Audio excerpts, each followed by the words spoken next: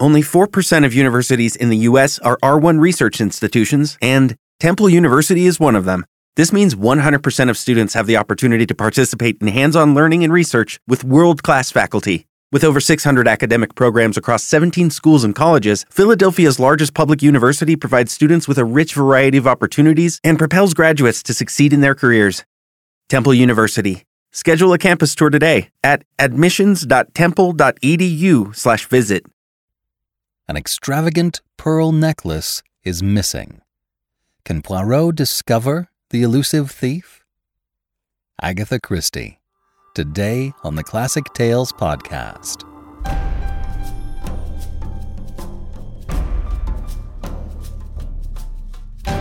Welcome to the Classic Tales podcast. Thank you for listening. We are proudly supported by our listeners. This is something I've done for 15 years now. We've been able to help many people discover authors and stories they never would have read and be surprised and inspired. It's free for you to listen to, but it does cost real money to make it happen, and it takes a lot of time, every single week. But instead of just asking for your financial support, we like to give back more. If you enjoy the show, please sign up to be a supporter for as little as $5 a month. In return, we'll give you a monthly coupon code for $8 off any audiobook order.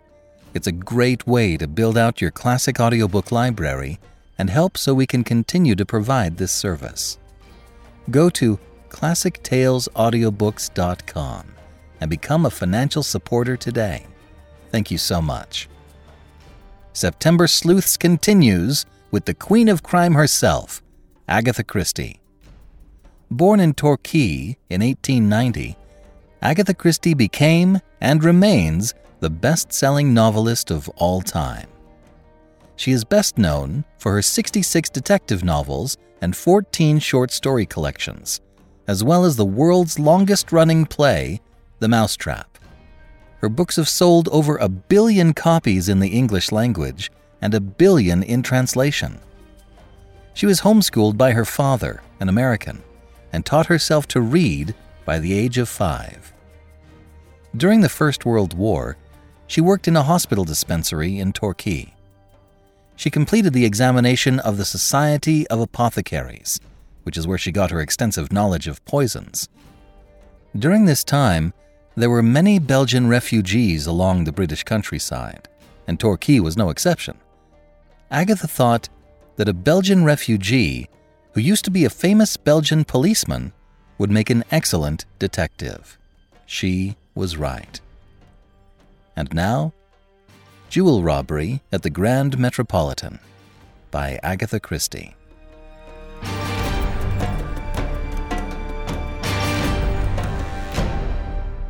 Poirot, I said, a change of air would do you good. You think so, mon ami? I'm sure of it. Aha, said my friend, smiling. It is all arranged, then? You will come? Where do you propose to take me? Brighton.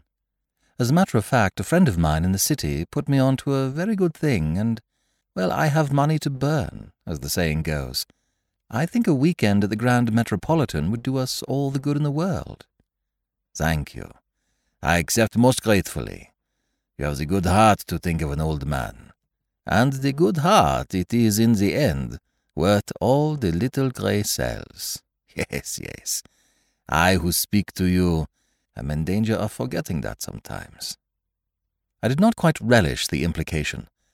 I fancy that Poirot is sometimes a little inclined to underestimate my mental capacities, but his pleasure was so evident that I put my slight annoyance aside.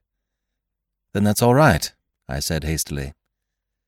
Saturday evening saw us dining at the Grand Metropolitan in the midst of a gay throng. All the world and his wife seemed to be at Brighton.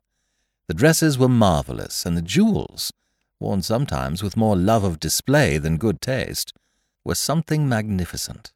It is a sight, this, murmured Poirot. This is the home of the profiteer. Is it not so, Hastings? Supposed to be, I replied, but we'll hope they aren't all tarred with the profiteering brush. Poirot gazed round him placidly.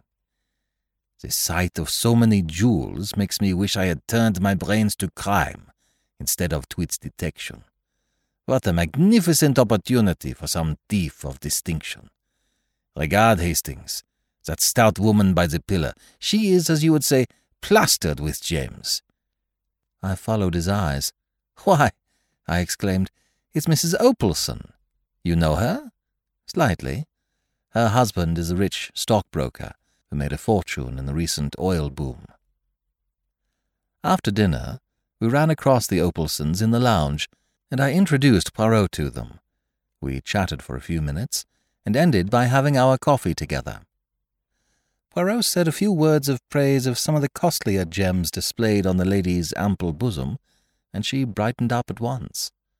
"It's a perfect hobby of mine, Monsieur Poirot. I just love jewelry. Ed knows my weakness, and every time things go well he brings me something new. You are interested in precious stones?" "I have had a good deal to do with them one time and another, madame. My profession has brought me into contact with some of the most famous jewels in the world." He went on to narrate, with discreet pseudonyms, the story of the historic jewels of a reigning house, and Mrs. Opalson listened with bated breath. "There now!" she exclaimed as he ended. "If it isn't just like a play! You know, I've got some pearls of my own that have a history attached to them. I believe it's supposed to be one of the finest necklaces in the world. The pearls are so beautifully matched and so perfect in colour. I declare I really must run up and get it." "Oh, madame," protested Poirot, "you are too amiable. Pray do not derange yourself." "Oh, but I'd like to show it to you." The buxom dame waddled across to the lift briskly enough. Her husband, who had been talking to me, looked at Poirot inquiringly. "Madame, your wife is so amiable as to insist on showing me her pearl necklace," explained the latter. "Oh, the pearls!"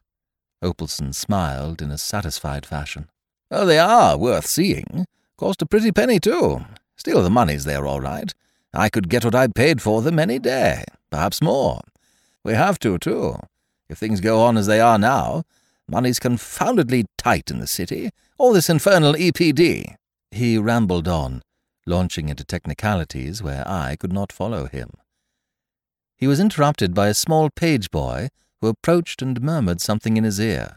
"Eh? What? I'll come at once. Not taken ill, is she? Excuse me, gentlemen." He left us abruptly. Poirot leaned back and lit one of his tiny Russian cigarettes. Then, carefully and meticulously, he arranged the empty coffee cups in a neat row and beamed happily on the result. The minutes passed. The Opalsons did not return. "Curious," I remarked at length. "I wonder when they will come back." Poirot watched the ascending spirals of smoke, and then said thoughtfully, "They will not come back." "Why?" "Because, my friend, something has happened." "What sort of thing? How do you know?" I asked curiously. Poirot smiled. "A few moments ago, the manager came hurriedly out of his office and ran upstairs. He was much agitated. The lift boy is deep in talk with one of the pages. The lift bell has rung 3 times, but he heeds it not. Thirdly, even the waiters are distrait, and to make a waiter distrait—" Poirot shook his head with an air of finality.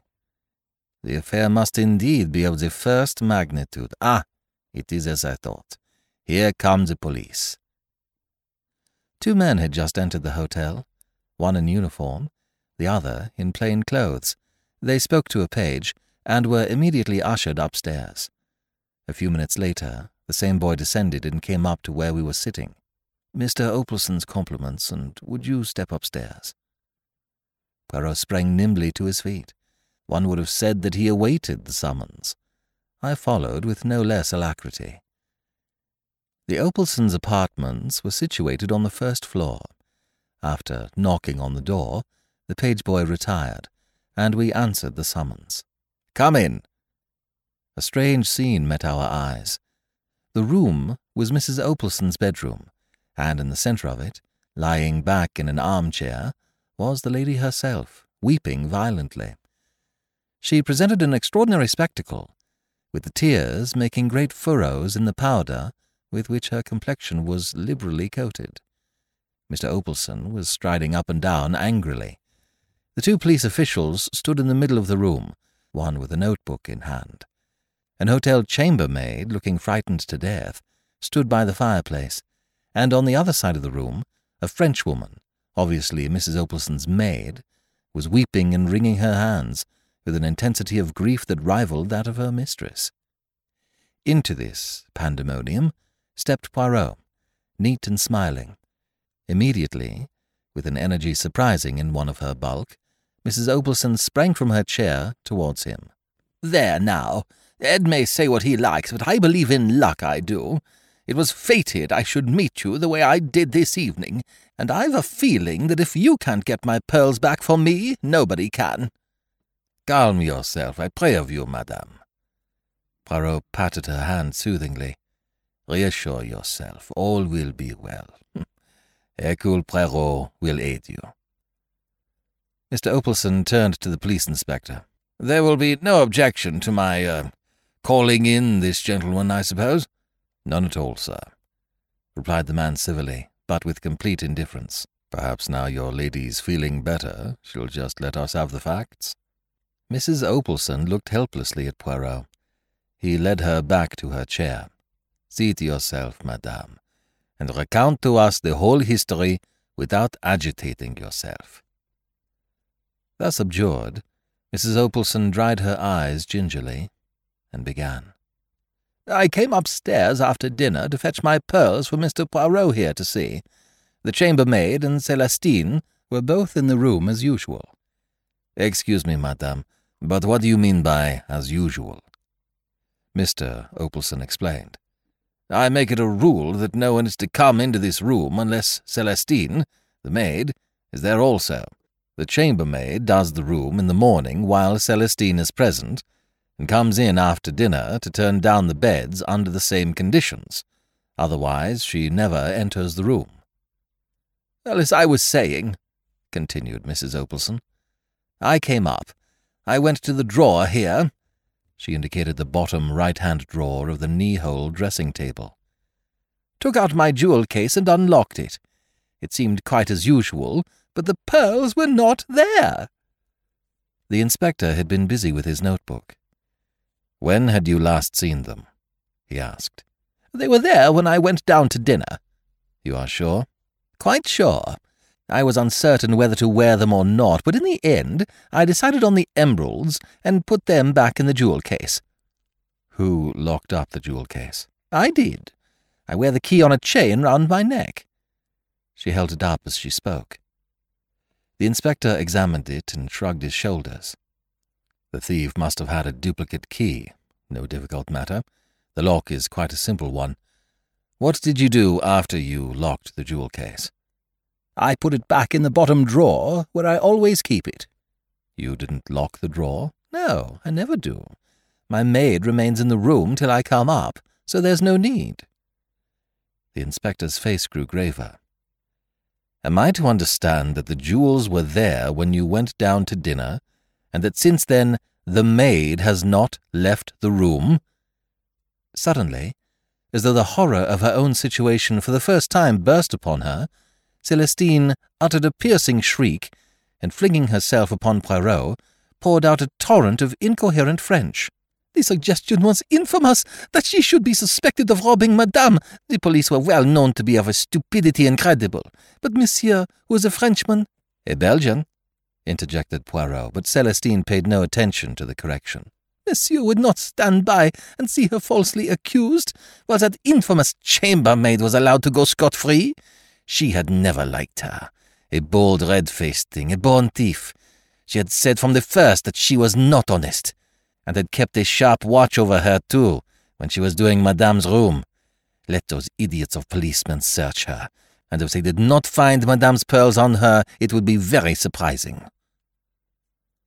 Although this harangue was uttered in rapid and virulent French, Celestine had interlarded it with a wealth of gesture, and the chambermaid realized at least a part of her meaning. She reddened angrily. "If that foreign woman's saying I took the pearls, it's a lie." she declared heatedly. "I never so much as saw them." "Search her!" screamed the other. "You will find it is as I say." "You're a liar, do you hear?" said the chambermaid, advancing upon her. "Stole 'em yourself and want to pin it on me? Why, I was only in the room about 3 minutes before the lady come up, and then you were sitting here the whole time, as you always do, like a cat watching a mouse." The inspector looked across inquiringly at Celestine. "Is that true? Didn't you leave the room at all?" "I did not actually leave her alone," admitted Celestine reluctantly. "But I went into my own room through the door here twice, once to fetch a reel of cotton, and once for my scissors. She must have done it then." "You wasn't gone a minute," retorted the chambermaid angrily. "Just popped out and in again. I'd be glad if the police would search me. I've nothing to be afraid of." At this moment there was a tap at the door. The inspector went to it. His face brightened when he saw who it was. "Ah," he said, "that's rather fortunate. I sent for one of our female searchers, and she's just arrived. Perhaps if you wouldn't mind going into the room next door." He looked at the chambermaid, who stepped across the threshold with a toss of her head, the searcher following her closely. The French girl had sunk, sobbing, into a chair. Poirot was looking round the room, the main features of which I have made clear by a sketch. "Where does that door lead?" he inquired, nodding his head toward the one by the window. "Into the next apartment, I believe," said the inspector. "It's bolted anyway on this side." Poirot walked across to it, tried it, then drew back the bolt and tried it again. "And on the other side as well," he remarked. "Well, that seems to rule out that." He walked over to the windows, examining each of them in turn. And again, nothing, not even a balcony outside.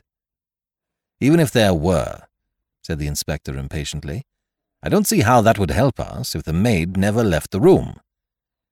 "Évidemment," said Poirot, not disconcerted.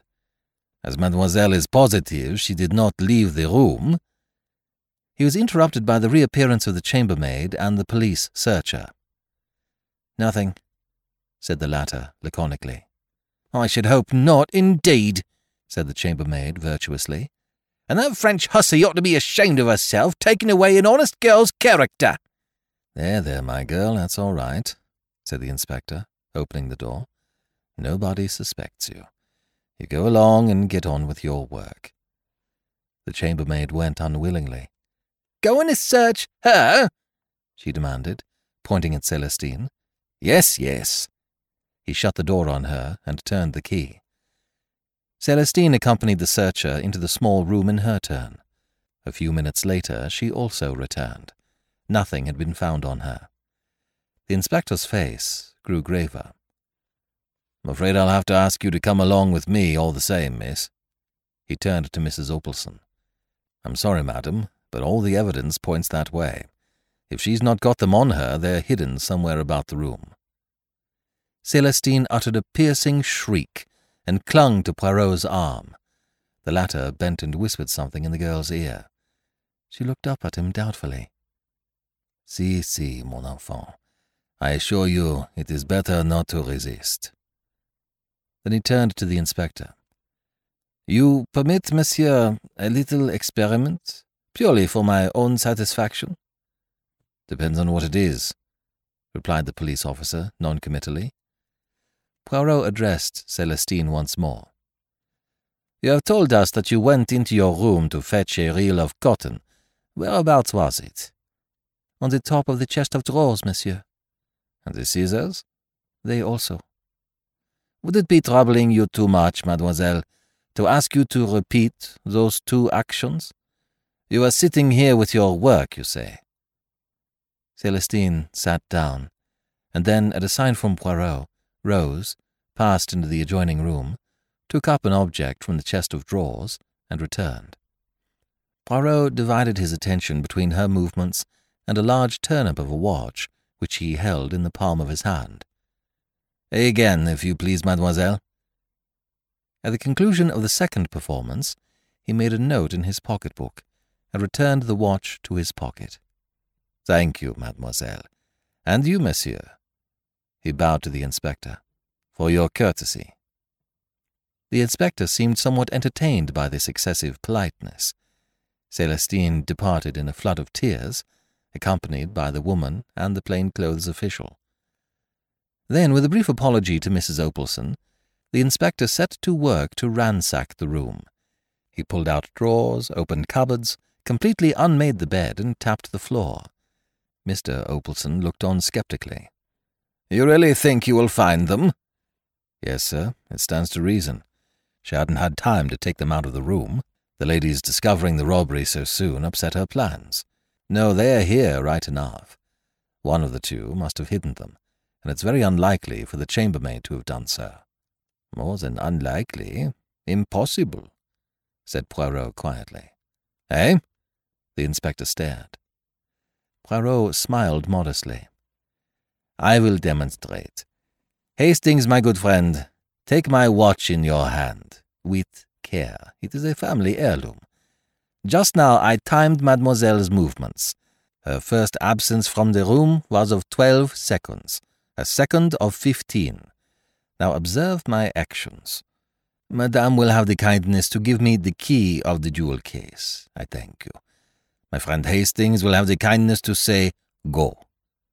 "Go," I said. With almost incredible swiftness, Poirot wrenched open the drawer of the dressing-table, extracted the jewel case, fitted the key in the lock, opened the case, selected a piece of jewellery, shut and locked the case, and returned it to the drawer, which he pushed to again. His movements were like lightning. "Well, mon ami?" he demanded of me breathlessly. 46 seconds, I replied. "You see?" He looked round. "There would not have been time for the chambermaid even to take the necklace out, far less hide it." "Then that settles it on the maid," said the inspector with satisfaction, and returned to his search. He passed into the maid's bedroom next door. Poirot was frowning thoughtfully. Suddenly, he shot a question at Mr. Opelson. "This necklace, it was without doubt insured?" Mr. Opelson looked a trifle surprised at the question. "Yes," he said hesitatingly. "That is so." "But what does that matter?" broke in Mrs. Opelson tearfully. "It's my necklace I want. It was unique. No money could be the same." "I comprehend, madame," said Poirot soothingly. "I comprehend perfectly. To la femme, sentiment is everything, is it not so?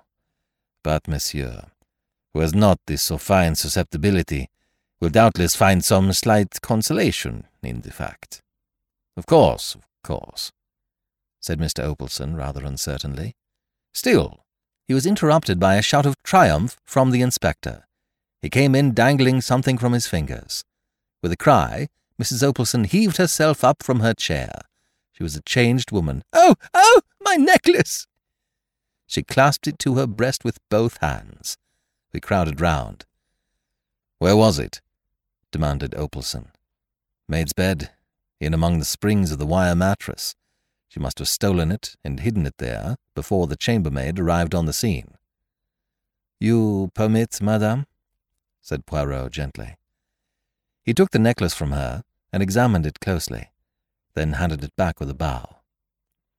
"I'm afraid, madam, you'll have to hand it over to us for the time being," said the inspector. "We shall want it for the charge, but it shall be returned to you as soon as possible." Mr. Opelson frowned. "Is that necessary?" "I'm afraid so, sir. Just a formality." "Oh, let him take it, Ed," cried his wife. "I'd feel safer if he did. I shouldn't sleep a wink thinking someone else might try and get hold of it. That wretched girl, I would never have believed it of her." There, my dear, don't take on so." I felt a gentle pressure on my arm. It was Poirot. "Shall we slip away, my friend? I think our services are no longer needed." Once outside, however, he hesitated, and then, much to my surprise, he remarked, "I should rather like to see the room next door." The door was not locked, and we entered. The room, which was a large double one, was unoccupied. Dust lay about rather noticeably, and my sensitive friend gave a characteristic grimace as he ran his finger round a rectangular mark on a table near the window. "The service leaves to be desired," he observed dryly. He was staring thoughtfully out of the window and seemed to have fallen into a brown study. "Well," I demanded impatiently, "what did we come in here for?" He started. "Je vous demande pardon, mon ami. I wish to see if the door was really bolted on this side also."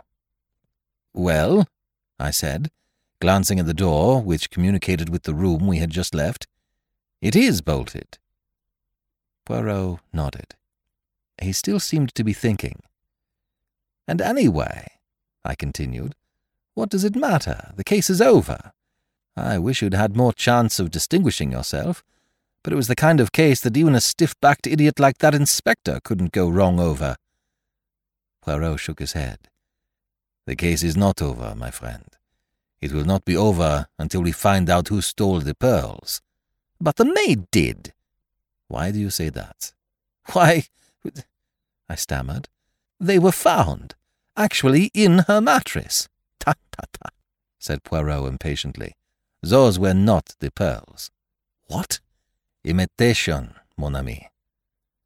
The statement took my breath away. Poirot was smiling placidly. "The good inspector obviously knows nothing of jewels, but presently there will be a fine hullabaloo." "Come," I cried, dragging at his arm.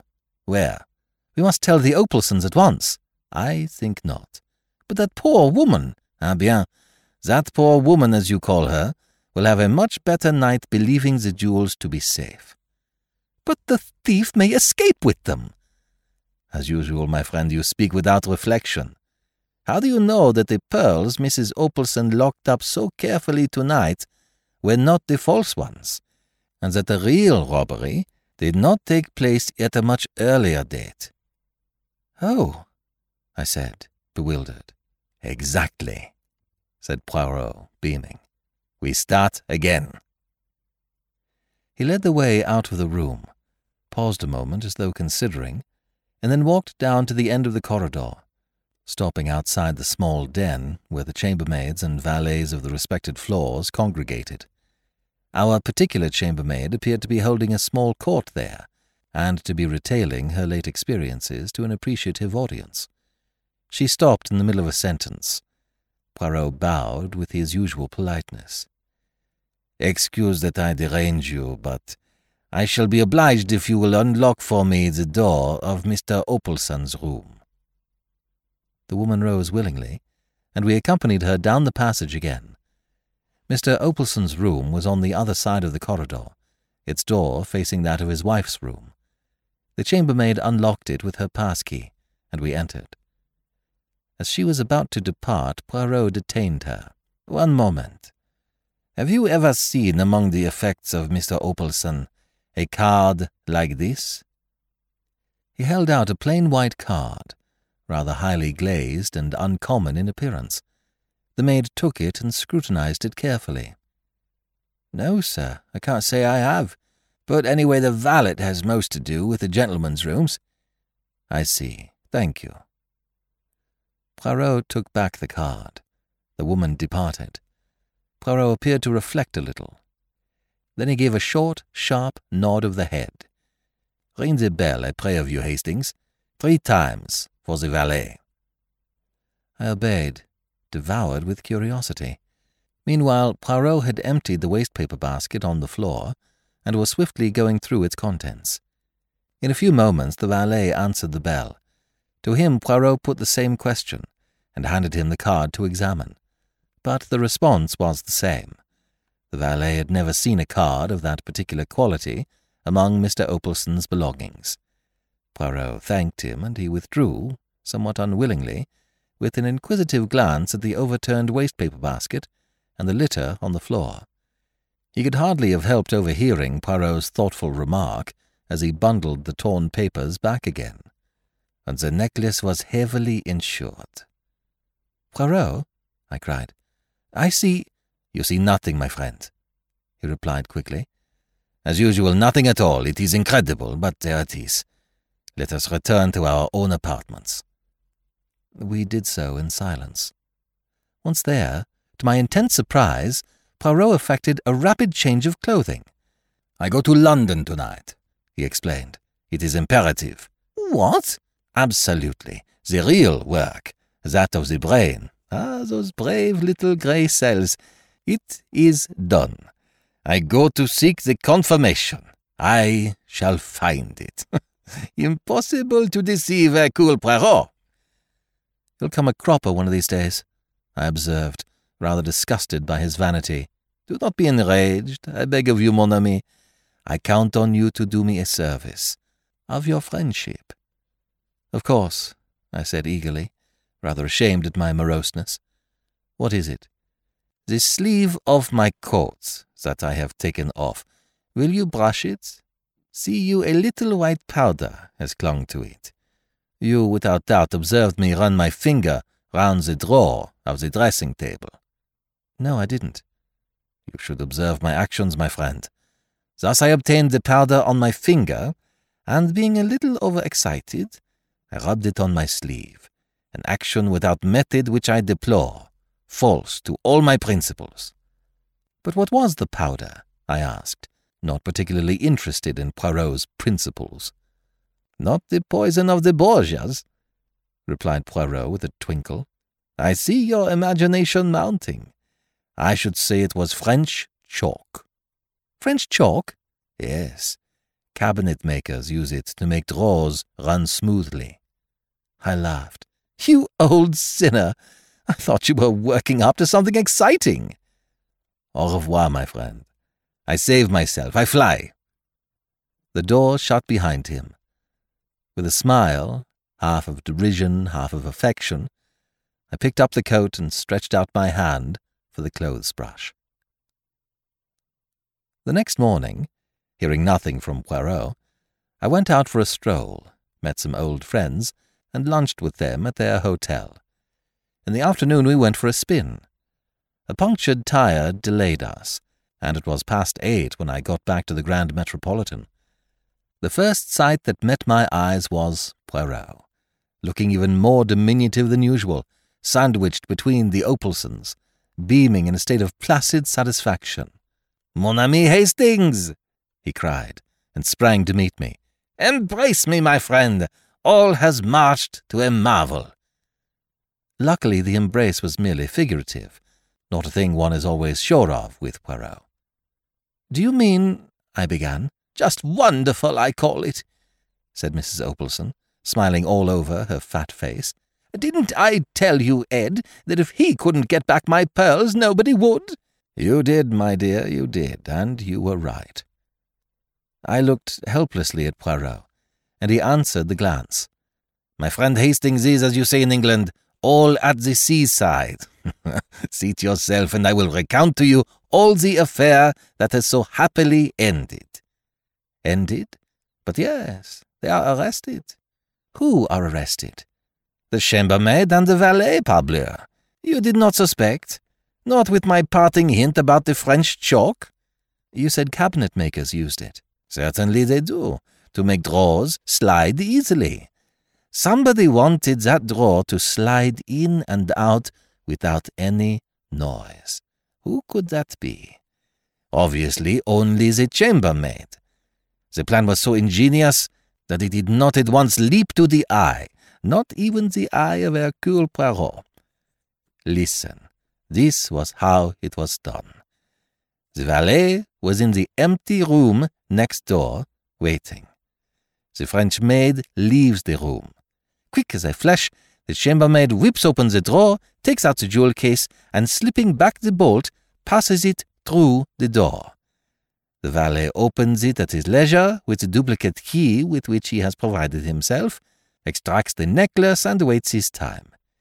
Celestine leaves the room again, and pfft, in a flash, the case is passed back again and replaced in the drawer. Madame arrives, the theft is discovered. The chambermaid demands to be searched with a good deal of righteous indignation, and leaves the room without a stain on her character. The imitation necklace with which they have provided themselves has been concealed in the French girl's bed that morning by the chambermaid. A master stroke, ça. But what did you go to London for? You remember the card? Certainly. It puzzled me, and puzzles me still. I thought... I hesitated delicately, glancing at Mr. Opelson. Poirot laughed heartily. "Un blague! For the benefit of the valet. The card was one with a specially prepared surface for fingerprints. I went straight to Scotland Yard, asked for our old friend Inspector Japp, and laid the facts before him. As I had suspected, the fingerprints proved to be one of two well-known jewel thieves who have been wanted for some time. Japp came down with me, the thieves were arrested, and the necklace was discovered in the valet's possession. A clever pair, but they failed in method. Have I not told you, Hastings, at least 36 times that without method, at least 36,000 times, I interrupted. But where did their method break down? Mon ami, it is a good plan to take a place as chambermaid or valet, but you must not shirk your work. They left an empty room undusted, and therefore, when the man put down the jewel case on the little table near the communicating door, it left a square mark. I remember, I cried. Before, I was undecided. Then, I knew. There was a moment's silence. "And I've got my pearls," said Mrs. Opelson, as a sort of Greek chorus. "Well," I said, "I'd better have some dinner." Poirot accompanied me. "This ought to mean kudos for you," I observed. "Pas du tout," replied Poirot tranquilly. "Japp and the local inspector will divide the credit between them. But," he tapped his pocket, "I have a check here from Mr. Opelson. And, how say you, my friend? This weekend has not gone according to plan. Shall we return here next weekend? At my expense this time?"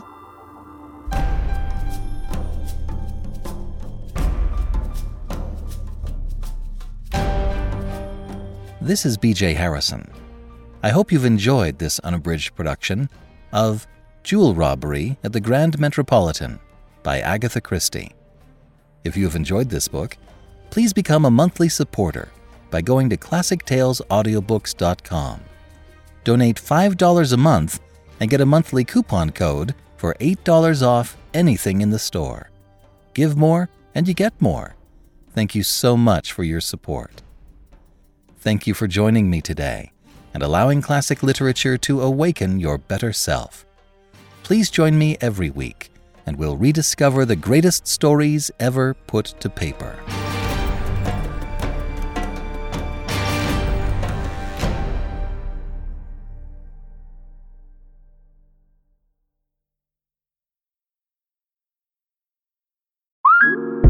Okay, here's the situation. Our daughter Mia is leaving for her first sleepover.